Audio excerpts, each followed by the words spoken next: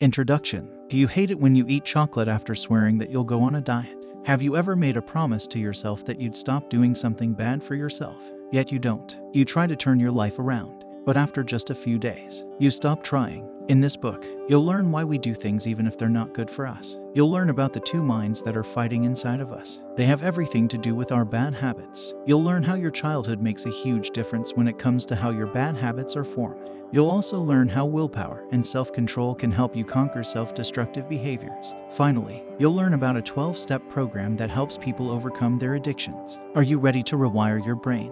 Two brains, not working together. As you open another bag of chips or smoke another cigarette stick, your mind is telling you to stop. You know you should stop doing things that cause you harm, but you simply just can't. You don't know why you're doing things that can damage you, and you try to put a stop to it, but you always fail. The things that are bad for us are called self-destructive behaviors, and they come from our two minds that aren't communicating well. One mind tells us to do one thing, while the other mind tells us to do another thing. We have a conscious self and an automatic self, although they are both problematic in their ways. The automatic self is where our self-destructive behaviors come from.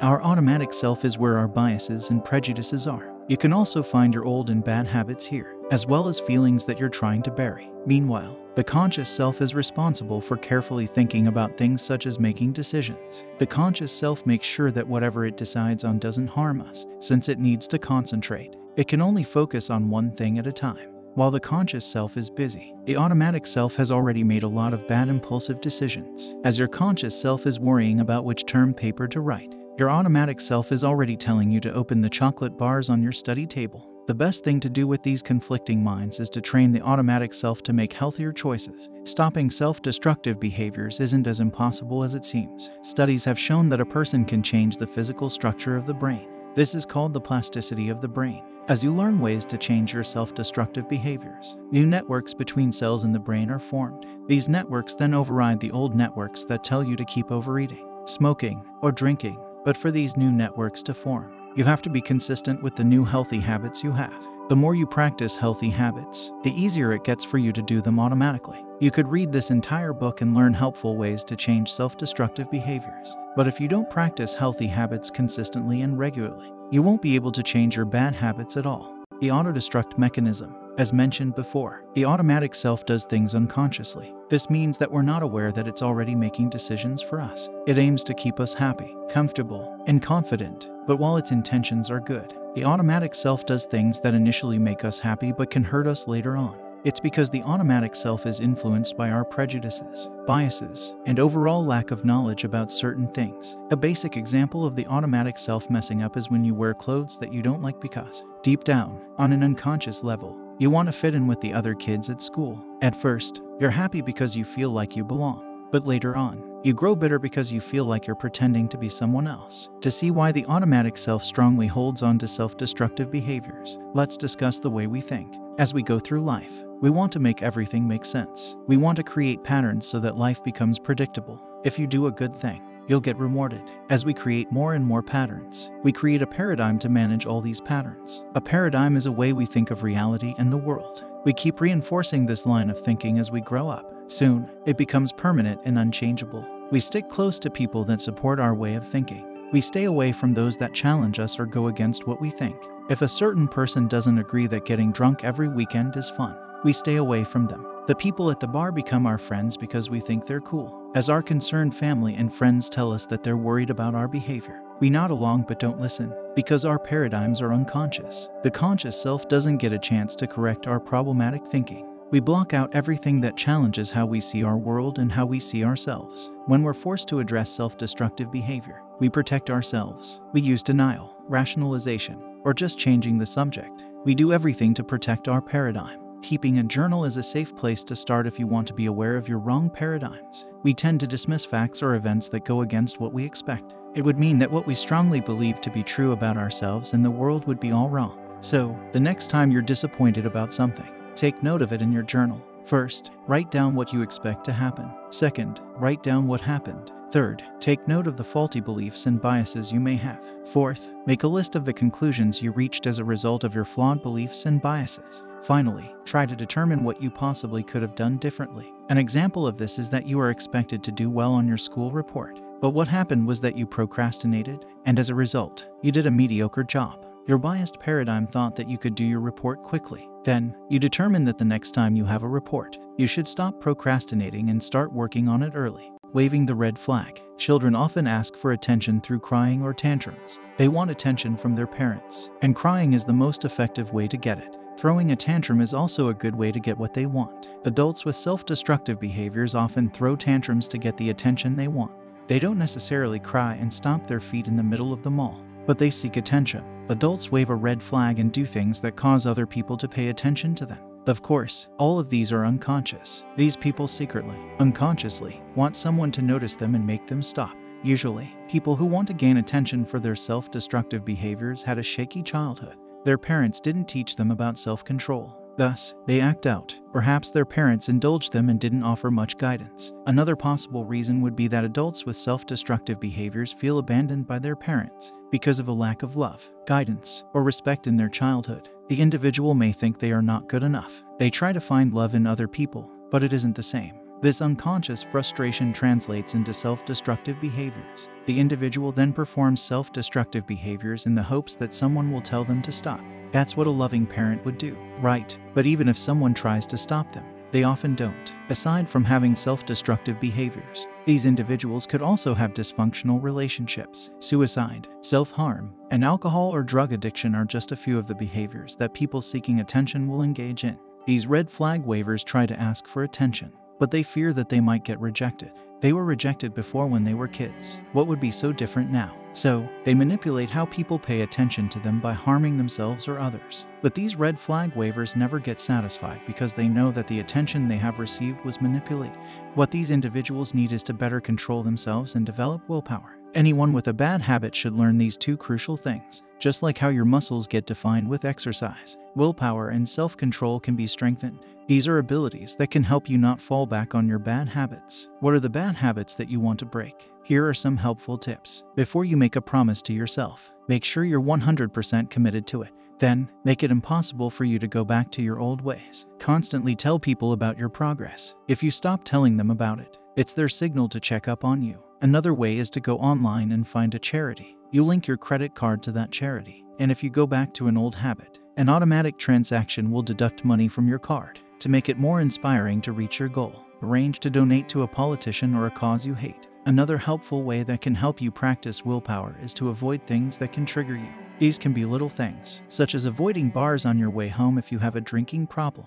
Another way is to avoid bad influences. It can be easy to say yes to a beer or two if you have friends who drink regularly. Tell them that you're quitting, and if they don't respect that, slowly stay away from them. Every time you want to give in to the temptation of smoking or drinking, remember the progress you've made. Hold on to the hope that breaking your bad habits will get easier over time. Mentally and physically prepare yourself that it's going to take months, but don't let this discourage you. Every day that you commit to your goal is a step closer to breaking a bad habit.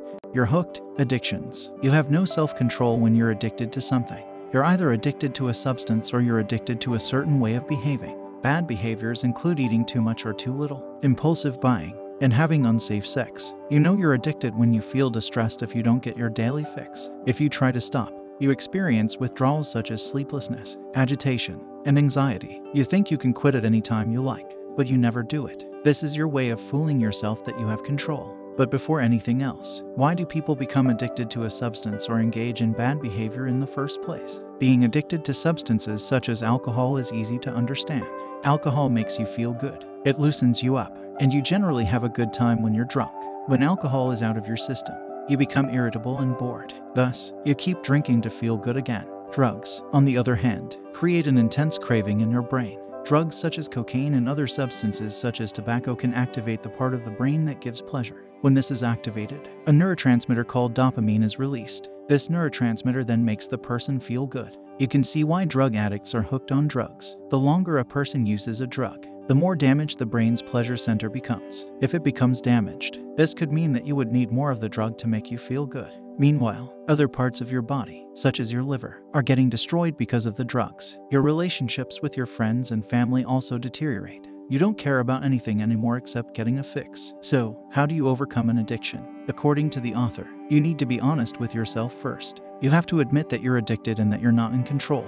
Going to support groups that are battling the same demons you're fighting can be a tremendous help. Remember that you're building your life again. The author got the inspiration for this 12-step program from an organization called Alcoholics Anonymous. The program gives you rules that you should follow so that you change your life.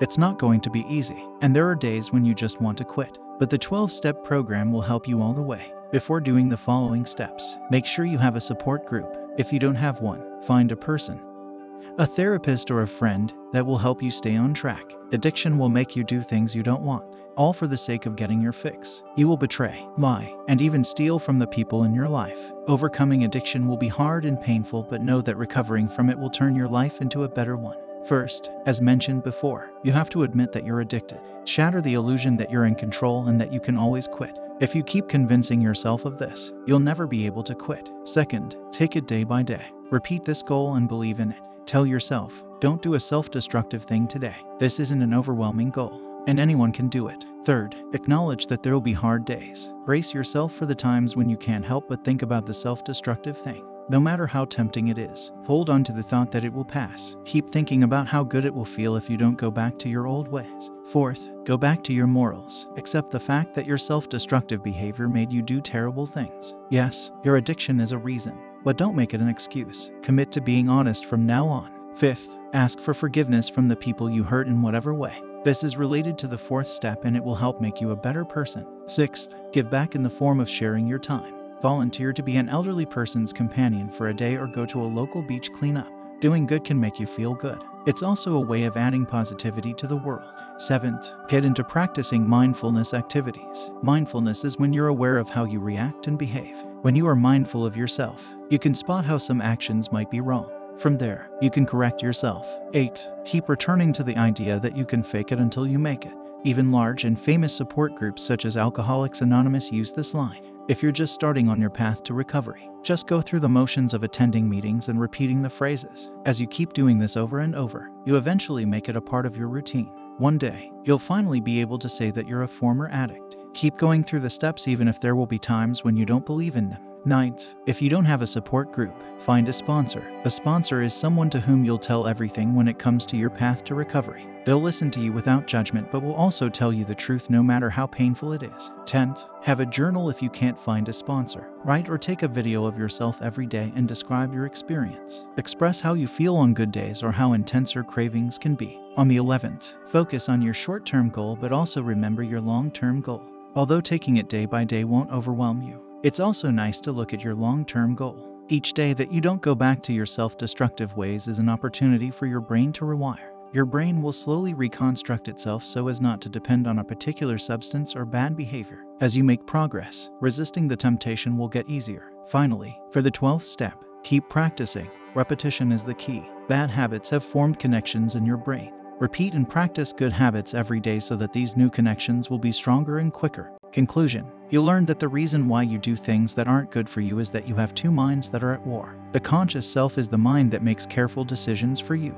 It has to concentrate on the many decisions you have, so it works slowly but carefully. Meanwhile, the automatic self makes decisions without thinking them through. It reacts on reflex and it doesn't care about what is good or bad for you. So, how do you stop doing things that you know are bad? You have to train your automatic self to make healthier choices. This is possible because the brain is plastic. This means that the brain can change its structure according to how you think and what you do. You can rewire your brain. You learn that the automatic self does things without a second thought because it has one goal: to make you happy, confident, and comfortable. It doesn't take into account if the ways to happiness are bad and self-destructive. You learn that developing willpower and self-control are ways to help with your bad habits. It can be hard to do this since these bad habits start as early as childhood. But make a promise to yourself that you're going to change. The 12-step program will help you resist temptation by making baby steps. Changing yourself for the better is going to take a lot of work. Bad habits are rooted in your brain, but you owe it to yourself to be the best you can be. By practicing good habits every day, you can rewire your brain and change for the better. You can defeat your demons and inspire other people to do the same. You are stronger than you think you are. Just take it one day at a time. Eventually, the bad habits, destructive behaviors, and addictions will be a part of your past.